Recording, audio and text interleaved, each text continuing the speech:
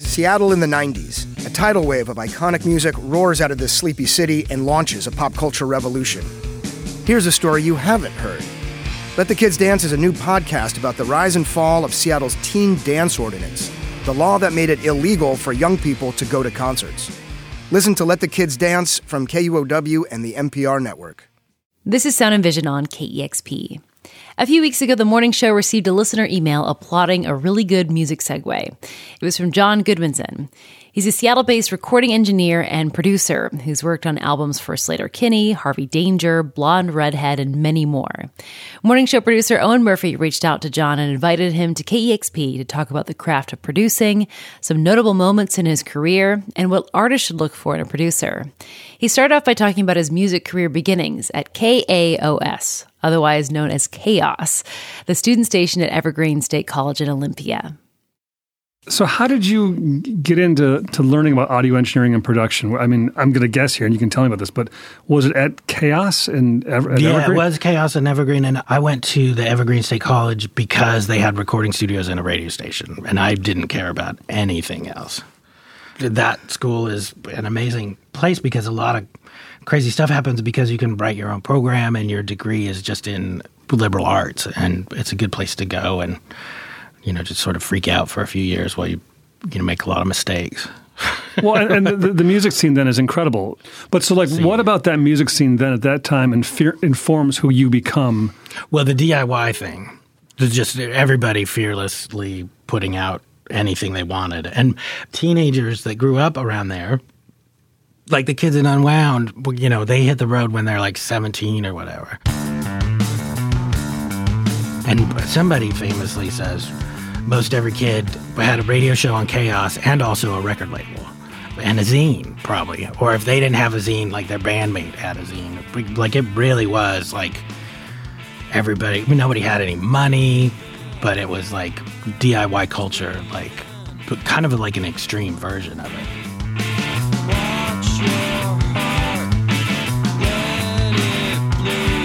Well, so what are you doing to find your way within that? Well, I was just super interested in the studio stuff, and it was a state school, so they had nice studios. That's what I knew. But I couldn't get into the studios first year because they didn't let freshmen in. So I got super involved with the radio station, and Chaos had a policy 80% independent music, and there was a lot of great. So SST was putting out six records a month. There was a lot of great stuff. I mean, if you were into industrial stuff, like Wax Trax was putting out tons of stuff. K was already down there. Sub Pop was kind of just starting, I feel like, when I was down there. So there were 7 inches, like the Love Battery 7-inch and like Green River Records and stuff, but they weren't like the force that they later became, I don't think. Even grunge-wise. But, I mean, it was Olympia, Washington, and, my really dumb band, played, like, a dorm party with what became Nirvana. At the time, they were called, like, Skid Row. Like, they played on my radio show as Skid Row. It had to change their name for obvious reasons. But there was a lot of crazy stuff happening in Olympia. There was a crazy thing about Olympia, too, that it was halfway between Seattle and Portland, so it was a convenient stop. My radio show was like on Monday night, so I guess people that were coming back down the coast, it was a convenient, like live studio kind of thing for them to play.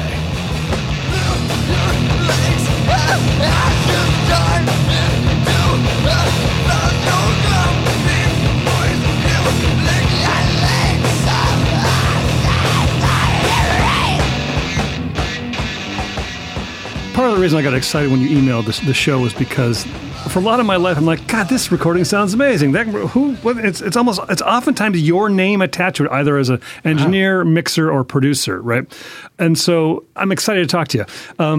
Can you pick a song that you think is interesting that from your career in whichever role you took that you think, I suppose producer is probably the best one, to talk about how you and a band work together to bring a song out to be even more than you thought it could be? Like, that's always the thing too, is like to try and get it to be more than the sum of its parts. Mm-hmm. So for a lot of it, my pitch is like, what do you guys want to do on your next record? A lot of the bands that I work with are super young. underground kind of bands. So they've kind of had terrible recording experiences generally. So I want to know how things went wrong, but I want to know what they're going to do. I mean, with some of the production stuff that I'm like the Blood Brothers records are like those kids are insane, like completely insane. So to get anything decipherable out of it is a huge deal. I don't know that we did any insane like surgery. It's more just like getting everything to make sense in context with each other.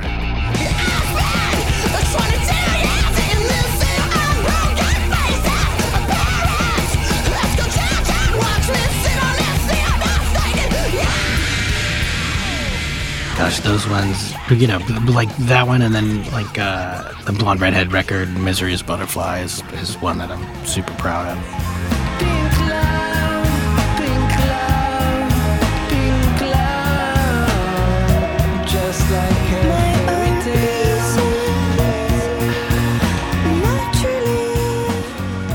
The Blonde Redhead stuff, so we wound up adding tracks, bass, strings. They really like a lot of very special vocal processing that on other records that I've done with them, they wouldn't record the vocal until I had a crazy sound for it. The whole time I was mixing, Simone was working on loops that I would have the mix almost finished, and then he would be like, okay, pull up these three. I'd be like, dude, what are you killing me here? I'm done with the mix. There's no room for anything else. And then, of course, it'd be some brilliant weirdo percussion loop that he put, you know, was working on all day on headphones because he was bored or whatever. So, and which song would that have been on? Misery is one. There's a like a echoey, knocky halftime drum loop on Misery. That's a big part of that. So yeah, Misery is tearjerker of a song.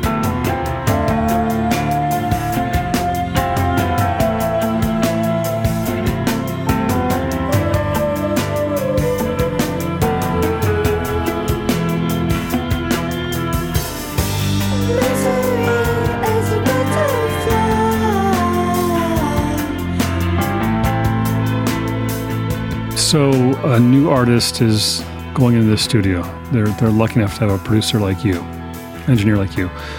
What do they need to know for it to be successful? If you could pick like 5 things or 3 things. So pick your guy based on records that you like, so that you're not trying to get someone to behave like somebody else. And then talk to them about how they go about making records and see whether their idea of making a record, their idea of the record-making process is compatible with yours. If you're a live punk rock energy band, you don't want to go in with a guy who's a strict click-track guy who's going to instantly put everything to really strict metronomic time or whatever. So, yeah, pick your person based on records that you like. But I think being well-rehearsed is pretty important, but also it's really important to keep an open mind. And like the Spielberg quote is like, you know, prepare to the nth degree for everything, but when something is working, chase that. Be prepared, but don't be locked in or whatever. There's a lot of really just like basic smarts, like change your strings before you get there, have extra strings and drumsticks, like so you don't get like stuck with somebody having to make a run. And like, also, I really believe like it should be super fun. One of my huge missions is to make the technology get out of the way so we can just try anything. Because people can argue about whether something's a good idea or not, like endlessly, and just completely kill somebody's random thought before it has even a chance to grow into like a good idea. So I find a lot of times it's easier just to try it than it is to argue about it. An example of that, do you have a song you can think of where someone had a random idea that everyone was like, this is not going to work, and then it totally worked? There was a Harvey Danger song that the drummer had his dad come in and play banjo on. And it was totally like favor to him and his dad. And it totally worked, and it was awesome. I forget what song. It might have wound up being a B-side of a song, but I remember when the dang banjo came on, it was killer. What makes you think I wanna ridicule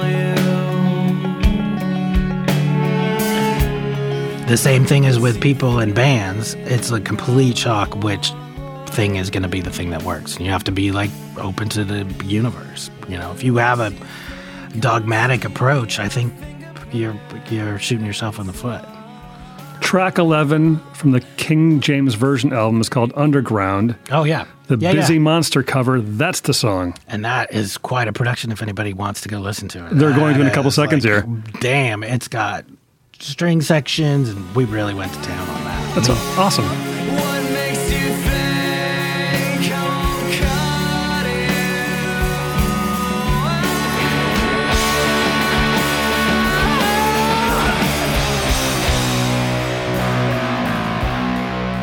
Harvey Danger is a totally great band, but also a great example of everybody working together to make like the best thing. Like people would go, like the band were not like particularly good instrumentalists. Sean's a killer singer and killer with the harmonies, but so that forced them to focus on the songs. You got to get creative because you're not going to pull off like a shreddy blues guitar guy solo or whatever. And that's always the interesting. I'd way rather record, you know, someone like Carrie Brownstein or somebody that's made up their entire own way of playing guitar than some shred monster, macho, hyper killer instrumentalist. And then you get people that are super good, objectively, like super good instrumentalists that also choose to make interesting stuff, and that's kind of like the sweet spot. That's like the best. But you know, when you come across a band that has limitations or whatever, think about how to use those to your advantage instead of, you know, there's a million ways to do any of these things. Do you think there's a thread running through the artists you've worked with who have, you think, succeeded in recording and making their art presentable to I don't want to say presentable to the public. They're able to bring their vision to as close to fruition as possible? Wow. So like maybe like there's something about Blonde Redhead is the same as Sleater Kinney that's the same as Harvey Danger. I don't know. Yeah, I think all of those that you mentioned, when you come at it that way, it's people that were open-minded and challenging themselves to make something beyond their own expectations, right? Like none of those were like, we're trying to make something that fits in with, you know, the current pop punk like archetype that'll get on the radio or whatever. Like Seattle and most of the artists that I worked with never, I don't want to say never consciously thought about that, because a lot of people did, but they did it in a way that they weren't going to compromise on the music side. If I can identify just one thing as like the Seattle thing, is like they don't compromise the music to be successful. What's the last record you cried to? Oh, Jesus. Crying to records all the time. Why wouldn't you? Well, I didn't for the longest. But isn't that interesting that it happens where the music just hits you in a place and speaks to you and says things you can't say, but it does it sonically. I'm trying to explain what that is. I don't know. Yeah, the combination, well, and making the safe space for somebody to be really vulnerable. There's a vocal on a Sleater Kinney record for the song called Sympathy that Jan and I were just talking about when Corin did that vocal, and we were a puddle in the back of the control room. And it's about her son Marshall being born, you know, many months premature, and what it's like to be in the hospital in the intensive care for, you know, little babies and stuff. The way she delivered that vocal was just, you couldn't believe it.